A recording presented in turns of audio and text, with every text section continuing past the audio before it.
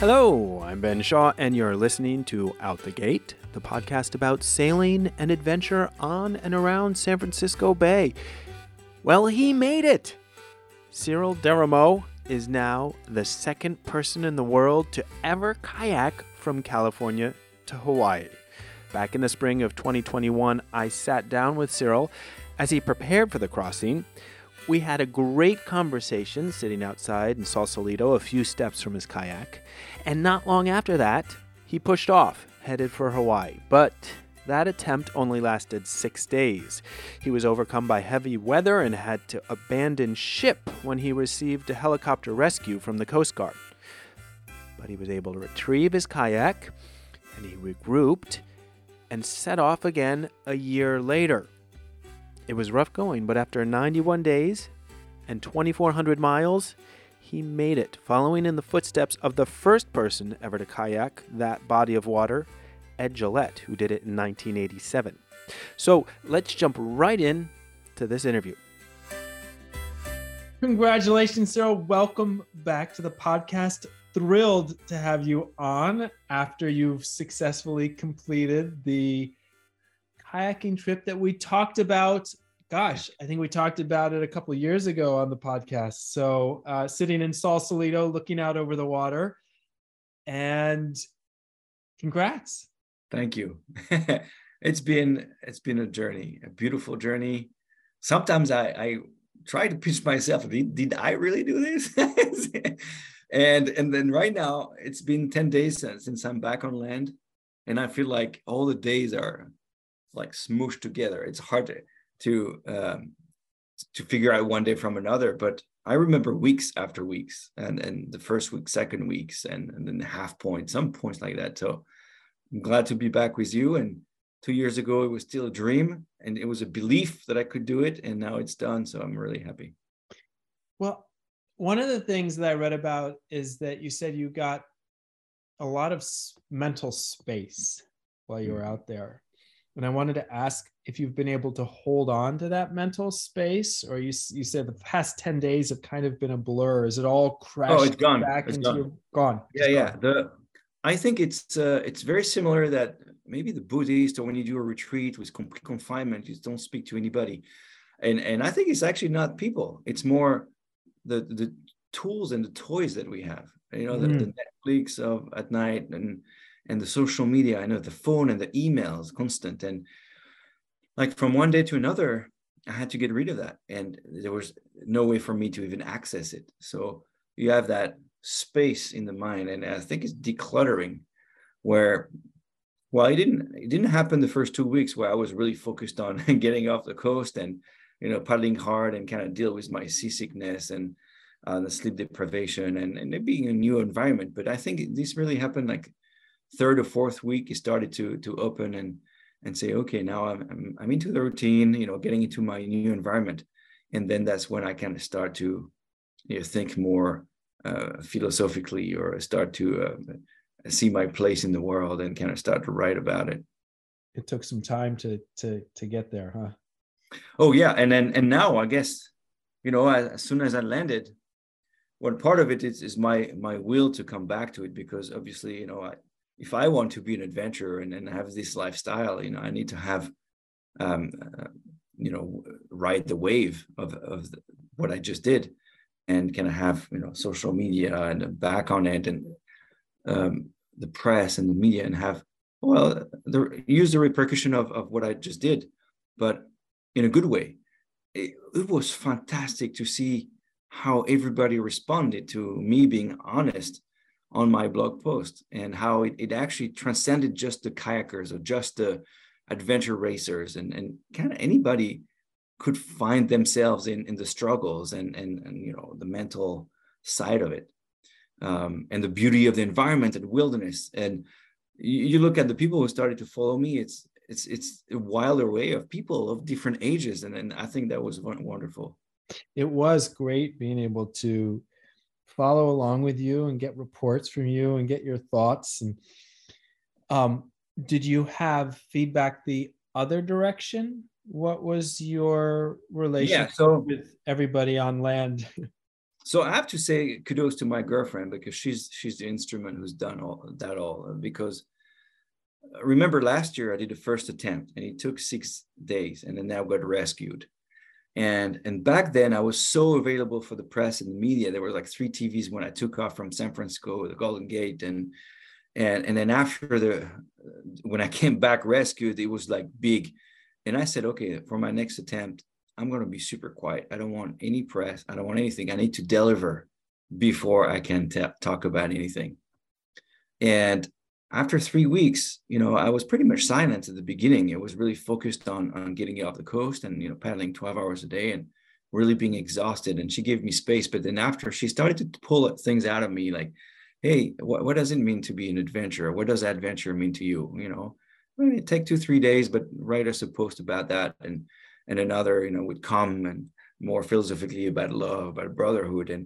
And then she's the one who created the routine of sending information every day about, okay, what did you feel yesterday? How did you, how about the wind condition? And do you start to read the water? Tell me about this. And she created that connection with everybody. It was not my first intent to do that. So I could not read them, but she would say, look, like the reaction of people are just amazing. Like, for example, this woman, she has to do a kidney transplant, and she says that you give her the courage to do it because you push your own limits. Or that kid, Logan, he's 10 years old, and he's texting us that he says he's reading every day. And that just gives me, more willpower to, when I'm tired at the end of the day, to write another blog and send it. So she would give me more or less a general feeling about the response, and sometimes here and there, like the significant ones. That's fantastic. Now, you mentioned that there was a demarcation point. The first couple weeks, I think it was, you had a real struggle. Talk a little bit about that. What were your fears? You were really trying to get away from the coast, and you were being thwarted by the currents and the wind. Yeah, so it's known that getting off the coast is hard because the current and the wind is pushing you south, right? So if you don't do anything, you end up in Mexico. Now, there's a mental struggle too, is that I had this past experience of being rescued after 6 days. So my first push was really to pass the 6-day mark. And I had, the chance to have really good weather for 5 days. It was actually flat. The wind was not in the right direction, but if it's flat, I could still push through it. So my first goal was to pass the 6 days and the first week. And the first week was trying to get as much mileage. I was doing 12 hours a day. I was really motivated to show what I could do and prove myself that I was fit enough and I could do it. So the second week was really hard because I got suddenly just exhausted. I got seasick. So I eat not as much as I'm supposed to. I tried to get the water down so I stay hydrated. But then there's sleep deprivation that is hard as well, because there's a stress of departure in general, just to leave, because here's the thing, the excitement builds up until you go, but it's tiring, that you don't really sleep well the last 3 weeks before you go. You're always thinking, did I forget this? Did I do that? So there's stress until the moment you let go of the pier. And that actually is a relief. But compared to last year, where I thought I had success in being on the starting line, I didn't allow myself to feel any success. I say, this is only the starting point, and stay focused. And so, yeah, the first 2 weeks, second week, feeling exhausted, like I would go in the cabin and pass out, like I couldn't do anything, just close my eyes, and change things. Like I would think, okay, my body is not really reacting really well to the fact that I'm eating all day long, little bits and pieces, and I don't have 3 meals yet. So my body's like, okay, should I send the energy to digestion or to the lower body because you're paddling, or the upper body because you're paddling? And all this switching is weird. And then, so I needed to give my time, my body some rest. So I took it easy sometimes and, finished paddling at 5 o'clock because I felt like I needed to, and try to get some good night's sleep. Did you have confidence that your body would come to an equilibrium and then you would... Yes. Yeah. I knew that. I knew that from conversation with Scott Donaldson, who pretty much said, anybody that has to paddle 12 hours a day will do it eventually, but the better you're training, the faster you'll get used to that rhythm. So I was really well trained. I never did like those 10 to 12 hour days, but I did 4 hour days pretty much every day, and different kinds of training. So I knew I was going to get there. I just had to be patient. And it's when you're suffering like this, you can't sleep. You're like just tired. You have to get up in the morning. You have to go, and you don't feel like your back is aching everywhere. Just go through it easy. Just it's going to be a very long journey. I thought it was going to be 70 days, but it took 3 weeks longer. So I had the same attitude at the end. Actually, I will put that right now, where the last 10 days, the water were more favorable. The currents and the wind finally were in the right direction. And I could have done an hour or two more. Instead of 10 routinely hours, I could do 12 or 14. But, with my land support Dave, we said, okay, well, if you do an hour more, you're going to gain 2.5 nautical miles. So that means you're really just going to shave 1 day after 10 days of that. If you do 2 hours, you're going to shave, add another 5 miles, and you're going to add 1 more day, 5 days. That's really not worth the probability of you getting injured or getting exhausted, or, you have a pace you've had for 10 weeks. Let's just keep it. I'll get there when I get there. It's not a race. It's all about the adventure. And yeah. How much I know you both paddled and you pedaled with your feet. What was the division there? It was really different. Depending, first of all, on how I felt physically. Like if I had aches on the upper body, I would pedal more, or vice versa. Sometimes, my tendons on the feet would start to ache, and then I need those to steer. So I would then paddle more. But also it depends on, I would say, where I was. So the first 3 weeks off the coast of California, it was mostly side conditions. Like I had to go west when the wind was mostly northerly. So in those conditions, my boat, which is not a rowing boat, it's a kayak, is rolling and rocking a lot. And it's really hard to have a good stroke as a paddler. So maybe, pedaling would be better. But then one day would be super flat. Wow, I'd relieve, by just paddling all day. It's nice to have that option. Oh, yeah. And same like on the downwind the last months, it was so much better to paddle because I had I could steer really easily, and the paddling, I could feel the water better. And, I just paddle and stop and then feel the glide. If I was paddling, somehow, on flat water, the paddling worked really well. I was faster than paddling. But when there's wave pushing you and the waves are really strong, somehow I don't get the momentum, and it just didn't work. So in the end, I would give you the answer of like 50-50. Okay. And that's what it was pretty much at the last months, where I would start half an hour pedaling because I can eat while I pedal. So I would be moving. Yeah. I can use my hands. And then I would do 2 hours of paddling because the wind would be behind me. The sun would be raising behind me. And it takes more energy to paddle. And then after, I would finish with 2 hours before my nap. And I would take a nap from 12 to 1 consistently. I tried to skip it to have more mileage, but then I would pay it off. Like the day would feel so much longer. Mentally, it was harder. So even if it's just a 40-minute nap, it was worth it. And then I would, again, once I'm back, half an hour of paddling, and I would eat. And then after 2 hours of paddling, and then 2 hours of paddling to the end. That was kind of my routine. So how many hours of sleep per night? Quite a bit, because it was getting dark at 7 p.m. Mm-hmm. So at 5:30, I would stop my routine. There's a second half, I had to make my own water because my water broke. And it would take me 45 minutes in the morning before paddling, and an hour 45, an hour 50 at night. And especially as I get towards Hawaii, I would drink a gallon of water. So it would take me longer. And I really didn't want to use my pedaling time to make water. So I would add it before I get into the cabin. Okay. And then I still had the routine. So 6:30, 7 o'clock, I would be done getting to the cabin. And then I have a routine of hygiene. That's the first thing. Get naked, baby wipes all over the body to remove the salt and treat my little cuts and wounds.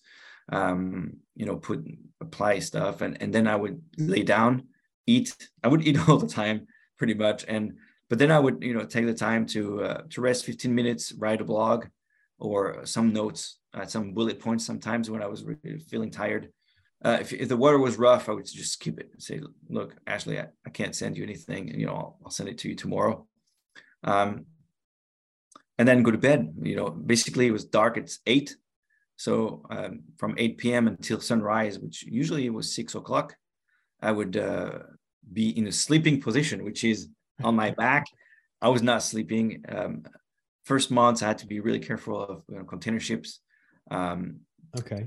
My RTE, which is a radar transmission enhancer, failed pretty fast. So I knew I didn't have really a good echo on the container ship's radar. My AIS worked all the way really well. That's great. So yeah, that was reassuring. But I had some issues with batteries at some point. So I was always a little bit nervous, and somehow I kept on having the habit of waking up every 1 to 2 hours just to look at the GPS, a plotter. Everything's good. Okay, back for an hour or two. Interesting. So you mentioned the water maker gear failure, and you had to pump by hand for the last third of the trip. How long was that? Oh, half of the trip. Half the trip. Okay. 46, day 46. Were there other gear failures? Yeah. So very early, I had a flooded cabin compartment. One in the very back, there's steering lines that go through this compartment, and there was just big waves, and somehow by pulling harder on the string, they're Dyneema lines. I guess the glue, which is I forgot the name of it, but it didn't really work, and I had leakage there, so everything flooded, and then it started to come in the cabin. That was a source of stress, but I fixed it by creating a drain just under the hatch. I used one of those, the applesauce that you drink, like the kids drink, the little pouches. Exactly. So you can close them back. So I cut that and I glued it under the level of the hatch because I knew the water was up to the hatch level. I tried to open it and it would start to pour in my cabin. So I closed it. I glued it with, I think it's 2200, whatever that glue is, like, the sealing glue. And I did it 3M 4200 or something. Yeah. Right. Yeah. And then I glued it, make sure it was good. And then after I drilled it through it and I let the water soak out and took me like maybe 4 or 5 gallons out of the compartment, and I would close it back. So it's a little MacGyver action on that one, but it took me quite a bit because it's funny, I had 2 environments. The first one would be on the cockpit. And once I'm out, I don't care what happens. I'm attached, and if a wave comes and floods me, or even if I were to capsize, I never capsize, but if I were to go on the side and then a wave flood me, okay, I'm fine. And the cabin is fine because it's all waterproof. And the other environment is inside the cabin. It's all dry. I'm trying not to bring any water. Obviously, the sleeping bag was wet pretty fast, but having water come into that environment was the source of stress. Woke up at 2 o'clock in the morning and my feet were wet. What's going on? This is more than just, the breathing that brings some humidity in the cabin. And the leak, that hatch was not waterproof. And so I patched it. And I couldn't deal with it right away. I had to give it a few more days until, Dave said, "Oh, yeah, ready. There's calm days coming."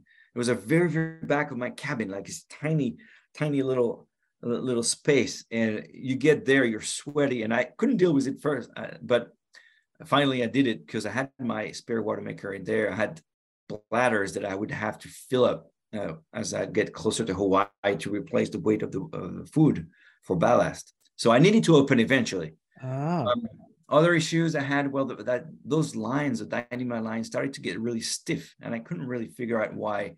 And it looks like they were into an inner nylon tube throughout the cabin, and the tube kind of, wasn't straight anymore, and it did some wave, and that created friction.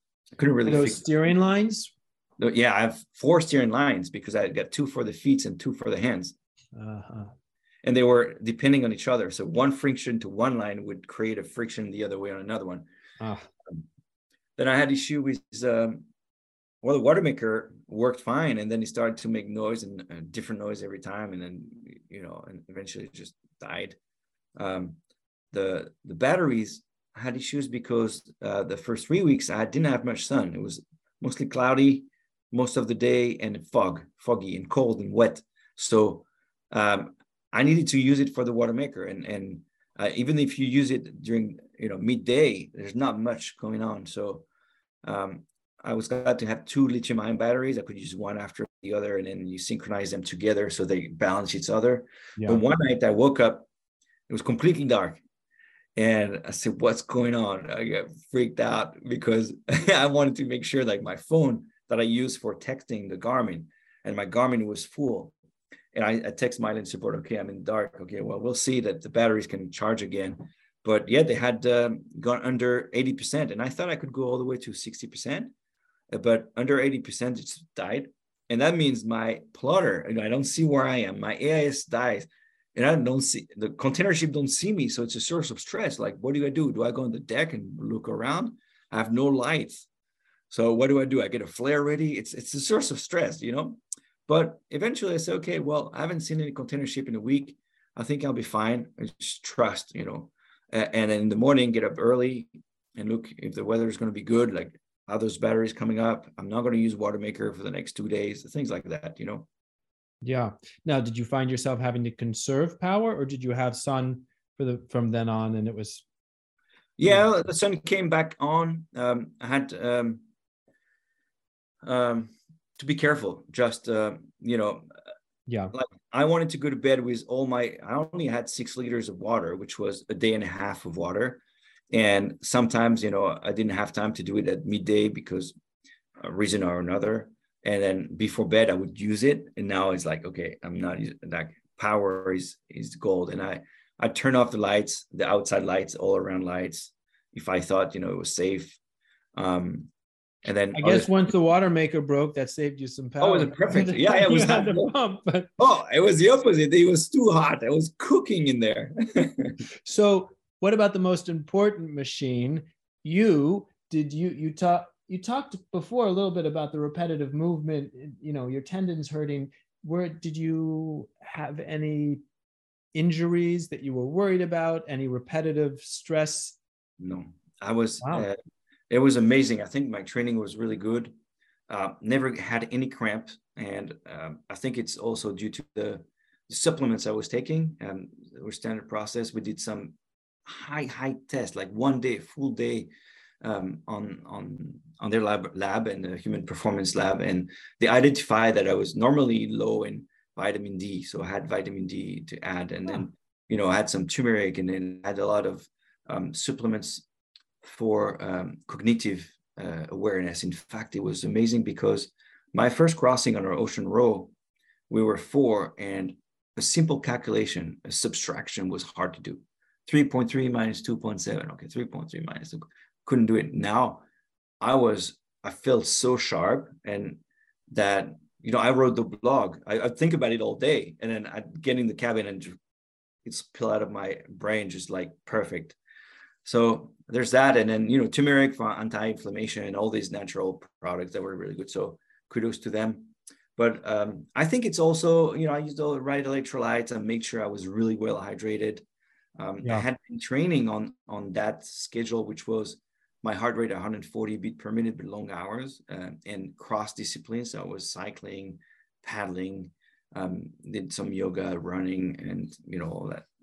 Well, I know you mentioned before we started talking that you're going soon across the country to do some tests with your sponsor about bone density and yes, your body has changed. That'll be very interesting to find out. Well, I lost 20 pounds, and I think most of it is fat, and I lost quite a bit of muscle. The body is funny that way. Like if you don't use a muscle, but you use another muscle a lot, it's going to send all the energy to that one and lead the other one. So I wanted to ask you about that because I watched the video of you coming ashore in Hawaii. What were those first steps like? You hadn't done a whole lot of walking in 91 days. Yeah. So I felt strong. I felt I had a bit of unbalance because of the sea legs, but I felt strong generally in my legs.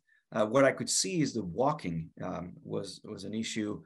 Like I would walk 10 minutes, and then I would feel pain in my knees and the hips and my feet, because I was just not walking, all the balance stabilizers. But now it's all good. I did a hike like 2 days ago with Ashley, and we were for an hour, no problem. So I still need to gain a lot of muscles back, because part of those 20 pounds were also muscles. But the doctor on my team said, it's the fibers are all there. You were depleted, but if you eat properly and then you slowly start to lift weight a little bit, then they're all going to come back. So that's reassuring. But it's going to take me, I think, probably 5 to 6 months, because I'm 46, to gain all I am back. But my sponsor, Standard Process, so we did this intense strength test, and VO2 max, and lactic acid, and body fat, and the bone density. So we're going to do that again next week, only 10 days after I finished, to see what I've lost. And it's going to be super interesting to see what a 90-day adventure like this, even eating 4,000 calories a day, eating properly and resting properly would do, and see how fast I can gain it back. That's really also interesting. Do you think that weight loss, I know you had to ration your food towards the end because you had planned on 70 days and it took 90 days. How many calories were you down to at the end per day? Oh, it was not bad, because I went down from 4,000 calories. I started rationing halfway point, and I would save 1,200 calories. So a third of my calories I would save per day. That would extend. So here's the thing. So I had planned for 70 days, but I had 80 days of food. Okay. Halfway point was 50 days. So I had 30 days of food left. By saving a third of each day, I would essentially, use 2/3 of a day to make one day. So that I would extend 15 days. All right. So, and then we took the decision to change destination, because that would lead me to 95 days. And we would be a little bit short if we were to go to Honolulu. Yeah. So we could save 5 days by ending up in Hilo. So it was a very decision. Dave said, okay, this is it. You could go to Maui, which would be save 3 days. You could go to Hilo, and 5 days, and say, okay, let's go. It's fine. I've done quite a bit enough. You were ready, huh? Well, I was ready. This was a solo trip, and you were out there on your own. But I understand that at times you weren't on your own, because you had somebody who you were imagining paddling beside you. Ed Gillette, the first person to kayak from California to Hawaii. Tell me about that. Well, I mean, I read the book like many others, and I was fascinated by how he could have done it with his boat, so close to the water, not protection at night, and I think it was week 3rd or whatever. I was kind of thinking, like, in really big conditions, I felt safe in my boat, and my boat would track down the wave really well. Like I could surf, and I was like imagining him with this tiny little boat. And, Ed, are you doing okay? And he said, yeah, I did it before. It's your turn now. He was kind of watching over me. And we had a great, I posted about this, how amazing I felt. Like, how could he have done that? Like, this guy's like a legend. And he responded to that post by saying, you're doing great. I don't know if you saw it, but yeah, he said, I've had those kind of ghost stories myself. How you imagining people. It was not an hallucination at all. It was just like trying to think what it would be if he were right here next to me. Yeah. And did you get that message from him when you were out there? Oh yeah, Ashley sent it to me. She knew that he was very important. We had been in touch for the past 3 years before I left. And that meant a lot for me to know that he was following the journey. That's wonderful. Have you had a chance to talk to him, having completed the journey? We didn't talk, but we've exchanged some messages. He said he really enjoyed my sharing personally, intimately about what I felt. And I think it maybe, he didn't tell me, but him and I have different personalities. And I think his journey was so personal. And I think he went so much further closer to death or to survival than me, that he, for many, many years, he couldn't share because it was so personal. And I think he enjoyed the fact that I could in a more modern boat, be in such condition that I could share with so many people. But he's on his way back to his boat and back down to Baja and then Panama. So I won't see him in a while, but we're definitely connected by brotherhood for sure. And you enjoy the sharing aspect, no? I mean, I'd imagine there are some people who would want to this to be something personal, but for I the sense I get from you is you really savor inspiring others with this. Yeah. And I think it was my coping mechanism, to tell you the truth. I'm actually figuring out as I'm speaking to you. I was really not sure how I would behave in being alone or in loneliness. Yeah. I never felt lonely, but I'm such an extrovert that maybe it was a coping mechanism to say, it's actually, I'm still in contact. And I think one of the deepest posts was the one about love. And it started by that feeling how I missed people. I missed my friends and how I wanted them near me and how I needed their love. And then you go into the reflection of why do I need the love? Everybody needs love. That's what we do. Our parents give us that when we were kids. And I was so lucky to have so much love when I was a kid, so I can give it away. And hence maybe my extrovert enthusiast and can go away, but others can't do that. And well, in the end, we're not made of anything we eat or like our career, or it's only love. Like people want to know if they're loved. And I created this post and it was very philosophical. I sent it to Ashley and she said, "Oh, well, you're going deep on that one." And she said, "Okay, I'm just going to post it and see what it does." And from then on, I said, "You know what? I'm just going to pour my heart out. Like, I don't care.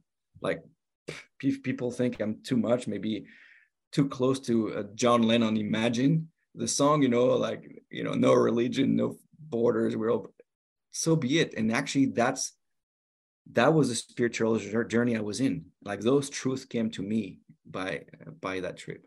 That's fascinating. Wow. That's wonderful. So it was as much a spiritual journey as a physical journey, it sounds like.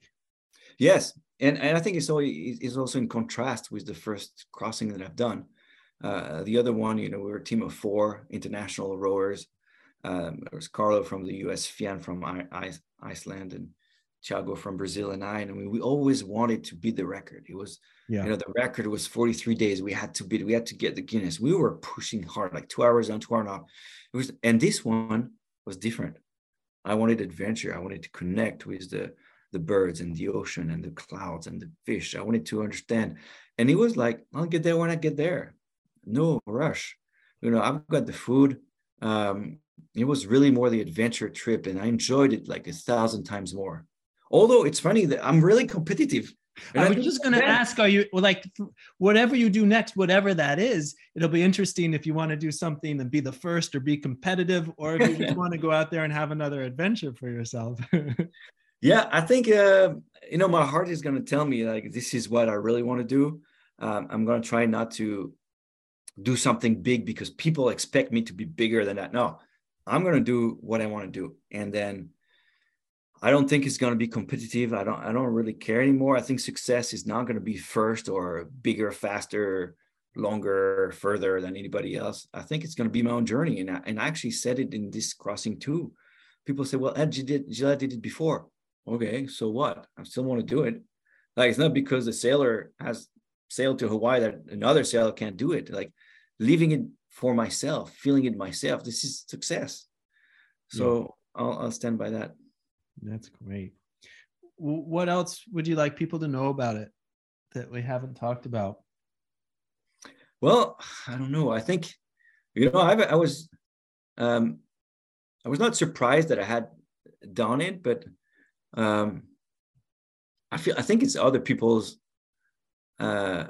vision of me, like, because I'm this enthusiastic, happy going, but I'm not this big adventurer that would do that. And I think people knew that I was going to try, and that I think they were surprised. Like, he actually is doing it. So what I really want is to stay the same guy, as before. And, I'll go paddle at my morning paddle with everybody. And Have you been out on the water paddling on the bay since you've been back? No, I'm going tomorrow morning, see all my friends, and going back. And next week there's a race I'm going to do. It's the Sea Track Regatta. So I'm not going to be competitive because those 3 months, my heart rate was never higher than 85 or 90 when I was paddling. So my lung capacity is probably much lower. So I'm trained, but not for a 2-hour sprint. Yeah, but I'll enjoy different kind of sprint. That's great. Well, enjoy your paddle tomorrow. And I have a final question for you, which is, I know music was really important to you on this passage. Is there a particular song that we can play at the end of this podcast that you think of when you think of this trip? Oh, yes. There's one song. It's called Coup de Tête, and the group, it's Bon Entendeur. It's funny, I had this app that randomly chooses a song, and this song would come out like almost every day. And it's a song that has a really good beat, but no words, but a little bit of whistling. It became the song of the trip. I had many times the idea of when I get to shore, I'll put it and I'll turn it on and I'll let everybody out. And once I'm ready, I'll step out of the boat when the song goes. And it didn't go as planned because everybody was trying to hug me. My dad was here, my mom was Ashley, Dave was here. So, but it's a cool song. I love it now. I just want to congratulate you again and say I can't wait to see you in person and shake your hand. And thanks for joining us again. Thank you. My pleasure. And we'll see you on the water for sure.